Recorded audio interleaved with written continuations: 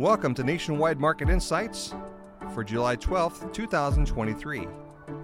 What's on tap for inflation for the second half of the year?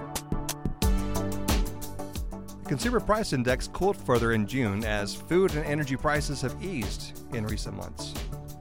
But strong housing and services inflation continues to drive a hot pace of core inflation, which is a key focus area for the Fed.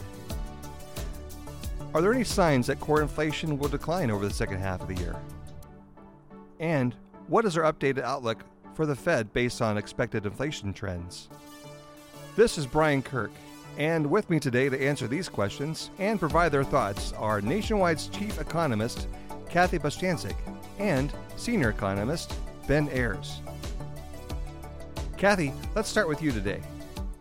The annual pace for consumer inflation slowed to 3% in June, its slowest pace since March of 2021. That's great news, isn't it? I mean, what are your big takeaways from the June CPI data? Well, thanks, Brian. It certainly was a welcome change to see the Consumer Price Index come in slower than expectations, both 0.2 increase and the headline and core. And as you indicated, the year-on-year rate for headline inflation fell quite sharply. It fell from 4% to 3%, and that is the lowest annual advance since March of 2021. The year-on-year pace for core CPI also decelerated meaningfully from 5.3 to 4.8%. That's the lowest rate since October 2021. But there we see more stickiness, right? And that's what we expected, not a surprise. The headline deceleration is really being helped by easy year-on-year comparison. For example, energy prices have fallen quite sharply from a year ago, down about 25%. So that's a big help to the headline number. But even within core, there are certainly encouraging readings here. If we look at a 3-month annualized change for core CPI, and one reason to do that is because you get these easy year-to-year comparisons. The rate fell to 4.1 for 5% in May. So that's like a rolling 3-month annualized change. That's down from 5.2 in February, which was the recent peak. So that's encouraging and good news, but at 4.1 is still quite elevated and higher than the Fed's comfort zone. I mean, remember, their target is 2%. So we think that keeps them on course to raise rates later this month. But if we continue to see persistently soft readings, and meaning we really need to see like 0.2, 0.3 readings. Remember, 0.2 annualized is 2.4. So eventually to get to 2%, you need less than an average 0.2 each month. And we're pretty far away from that, even, notwithstanding today's data. So we're still seeing stickiness, but it should be a downward trend, and that's the good news. And that, again, encouraging for the Federal Reserve and encouraging for really everyone overall, because inflation's been such an issue here for the economy. So, looking ahead, we expect continued gradual improvement, particularly in that core number. And if you dig a little further into the numbers, there's a super core number that we look at. Is core services excluding rents. And there was good news today as well. It was flat on the month, and we think that will continue to trend lower, as we go through the year. But again, it's going to take us probably way into 2025 before we actually hit the Fed's 2% target. So they're going to be slow to cut rates. Certainly not. We don't see that this year, and it's going to be very slow even for next year. Okay, thank you, Kathy. Now, Ben, some might say that housing costs are a key driver in pushing up core inflation. I've heard that housing activity is much weaker now than it was before mortgage rates went up. So help me out here. What's been happening to increase housing costs? And why is housing so important to inflation readings? Yeah, this is a great topic to bring up around inflation. The housing market really has taken on the chin over the past year plus. Mortgage rates rose several percentage points over 2022, and as a result, we saw sales activity plunged. The existing home sales fell for 12 consecutive months, and we saw really big cutbacks in home construction and just the overall kind of retrenchment within the housing market. But before this period, home prices were actually rising quite rapidly. At one point, we were up more than 20% on a year-over-year basis for many house price measures as of April, May of 2022. And it's these price increases that take a long time to flow into the consumer price index that are still pushing up those housing measures that are a key driver of particularly core inflation when you look at the price factors within the consumer price index. Our analysis shows there's quite a long lag from when the movements for maybe the current market HPIs, the house price indices, maybe say the Case-Shiller HPI flow into the primary housing measure within the CPI, which we call owner's equivalent rent, and we estimate that lag to be about a year or more. So yet again, there were very sharp increases in the first half and through June of 2022, and so it's not surprising that we're seeing some pretty sharp increases with that OER, that owner's equivalent rent measure, in the first half of 2023 as well. So that's kind of your bad news. Is there's been a lot of upward pressure that was still lingering from, say, 2022. But the good news is we've seen those prices really fall off over the past year, and that probably places some downside pressure on particularly those housing measures, but obviously overall core CPI and the overall CPI as well.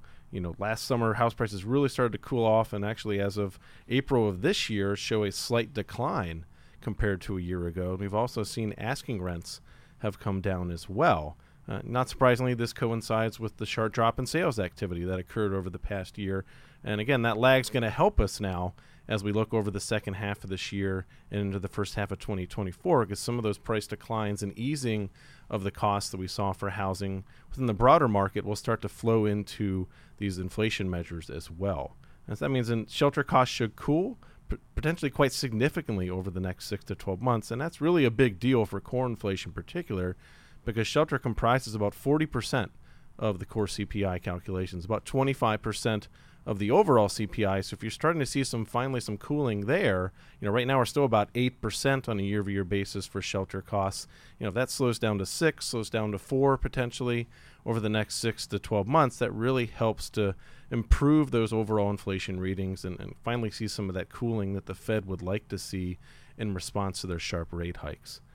Just one final note here. There's a slight bad side as well, is that actually so far this year we've seen house prices have bounced back a little bit. So we might see some downside pressure over the next 6 to 12 months. Maybe about a year from now, we might see a little bit more upward pressure. So, give and take here.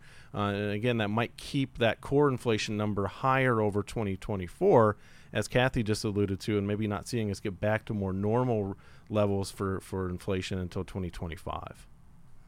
Thanks, Ben. So, Kathy, let's talk more about that then. When do you think the cooling of housing costs will be seen in the CPI? And when that happens, how could that influence our inflation outlook over the rest of the year? Yeah, as Ben said, there's really a lagged relationship between home prices or even real-time rental cost data. So, for example, Zillow provides us with current rent figures, and in both home prices and the rental inflation, the newest readings have slowed quite markedly, and it does suggest that, somewhere between 6 to 16 months later, that shows up in the CPI rental component. So today's number still reflected a pretty strong increase in the June reading. Owner's equivalent rent was up 0.4. Rent of primary residence was up 0.5%. Year on year, if you look at those two components together, it's still running 7.8% higher. It's down slightly from 8% year on year in May. But that's going to continue to be upward pressure. But we should, particularly we think in the second half of the year and going into next year, we should start to see some easing because of that lagged impact. And we're doing some more intensive work on that, because the lags can be tricky at times because they are sort of different measures. But the Federal Reserve, and most everyone is expecting rental inflation to roll over. And that is going to be really helpful for the core CPI number. For instance, we see the core CPI number it decelerate to 4.8%. By, let's say, if we look ahead to next year, by the middle of next year, we should see that roughly, in a core CPI, roughly a little bit above 3%. Let's say like 3.25% year on year. So that's a nice deceleration in core CPI, but it really does depend on that rental inflation portion easing. Now, the good news is when we strip that out of core services, again, look at that super core service number. In June, that was actually flat, and year on year, and even a 3-month annualized change has slowed quite nicely and significantly. The year-on-year rate for that super core services is now at 3.8%. So that's the lowest since December 2021. So everything is sort of, it's headed in the right direction. And especially, again, we look at even a 3-month or annualized rate, it's slowing. The tricky part could be that getting from 3% to 2% is the hardest part. We've seen headline inflation fall from 9% now down to 3%. You would think, well, that's the toughest part, and it's been pretty tough. But getting from 3% to 2%, again, the monthly prints have to be quite low. And we also have to see, what you haven't talked about here, but slowing in the labor market, because that is related. Is if you see strong employment numbers, strong wage growth, that means consumers could still spend, and companies could say, oh, we still have pricing power, and they can increase prices at a pretty rapid pace. So we also need to see, along with cooler inflation prints, we actually need to see the labor market continue to slow as well. Well, that will be great news if we get to 2% for sure. Let's turn our attention. You mentioned the Fed a moment ago. Ben, let's talk about the Fed a little bit more. Recent commentary has shown that they do want to do one more rate hike at their meeting coming up in a few weeks. Is that what you're forecasting as well, or what can you tell us about that? Yeah, the Fed did surprise a little bit on the hawkish side, I think, at the June FOMC meeting, showing 2 more rate hikes in the so-called dot plot, up from where they were in March. And really, there's a lot of emphasis that there's still more work to be done. And I think this morning's numbers are a good sign, and a sign that things are finally moving in the direction that the Fed would like it to see. But clearly the commentary in recent weeks, and especially ever since the June FOMC meeting, continues to stay the course that they need to raise rates further, and that they need to slow down and be more restrictive to continue to get the trend for inflation back to where they want it to be, in that 2 to 2.5% range. So, our forecast agrees as well. Financial markets are pricing in about a 90% chance of a 25 basis point rate hike later this month. We agree with that. We think they're going to move at that point. And really, after that, it's going to get pretty interesting. As Kathy mentioned, there's kind of this nexus of, you want to see cooling inflation, you want to see cooling labor market. We've seen some signs of that, but will they cool enough over the next couple months? We've got 3 months from now, just about a little over 2.5 months until the September FOMC meeting, when they meet in mid-May or mid-September. And it'll be interesting to see what happens in the data over that. Do we continue to see a cooling in job growth, which has slowed down to about an average of 240,000? Do we see that slow down to 200,000 by that point? Do we continue to see core inflation roll over a little bit? I think Kathy laid out that I think, unfortunately, it's going to be harder to get lower inflation prints from here. And I think that over the second half of the year, we're going to see a bit of a flatlining of many of the year-over-year measures for the CPI, mainly because of some of those base effects from a year ago, which were rather cooler last summer and into fall last year. So it's going to be harder to see those declines. So yet again, I think we're going to see still a little bit pressure on the Fed to keep on with the rate hikes. As we go into September, I think things are going to cool enough that they're going to pause and skip again, just as they did in June at that point. And then by the time they meet in early November, I think we might be on the cusp of recession at that point, given our forecast and where we see things trending across the economy. And certainly, I think if we see things trending towards the recession, the Fed's going to hold off and pause and continue to hold those rates still at a relatively restrictive level, but not feel like they need to go higher with rates. So really, I think our baseline is, as Kathy laid out at the beginning, one more rate hike this month, and then kind of a pause and assessment over the rest of the year. If things do cool as we expect, we think they're going to hold off on more. But that doesn't mean they're going to be rate cutting anytime soon, though. I think it's more like they still have a tightening bias as we look over policy for the next 6 to 9 months. I think they're more than willing to go higher with rates if they feel that the data supports. But I think even if they see some cooling and maybe some signs we're going to recession, they're going to hold those rates at a higher level into 2024. At this point, I think it's unlikely that they lower rates until the end of the first quarter next year. And I think it could be even a risk that it's even later than that. So, we're still talking about whether it's one more hike, 2 more hikes, relatively restrictive monetary policy, probably for a quite extended period of time here over the next 6 to 12 months. Yeah, no, I think that's correct. I mean, the Fed is they want to protect their inflation fighting credentials, and they missed. They thought this would be transitory, the pickup in inflation. It would really be focused more on the goods sector. It's filtered over to the service sector, and that's harder to wring inflation out. But I think Fed Chairman Powell certainly wants to protect his legacy and doesn't want to be seen as leaving the Fed Reserve, right? If you think about the next election, next year, presidential election, he may not elect to stay on. So certainly he has a time frame where he would like to see inflation back towards 2%.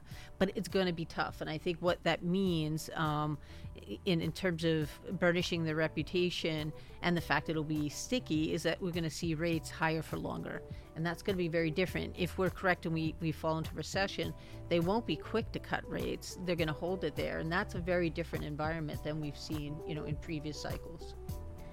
Well, thank you both for your comments today. It's been a great podcast on inflation. To our audience, tune in next week as we dive deeper into the housing market and with a mid-year update on construction. And after that episode, we'll provide our analysis of the FOMC's July meeting announcement. Until next time, for Nationwide Market Insights, this is Brian Kirk. The information provided by Nationwide Economics is general in nature and not intended as investment or economic advice, or a recommendation to buy or sell any security or adopt any investment strategy. Additionally, it does not take into account any specific investment objectives, tax or financial condition, or particular needs of any specific person. The economic and market forecasts reflect our opinion as of the date of this report and are subject to change without notice. These forecasts show a broad range of possible outcomes. Because they are subject to high levels of uncertainty, they will not reflect actual performance. We obtain certain information from sources deemed reliable, but we do not guarantee its accuracy, completeness, or fairness. Nationwide and the Nationwide N and Eagle are service marks of the Nationwide Mutual Insurance Company. Copyright 2023, Nationwide.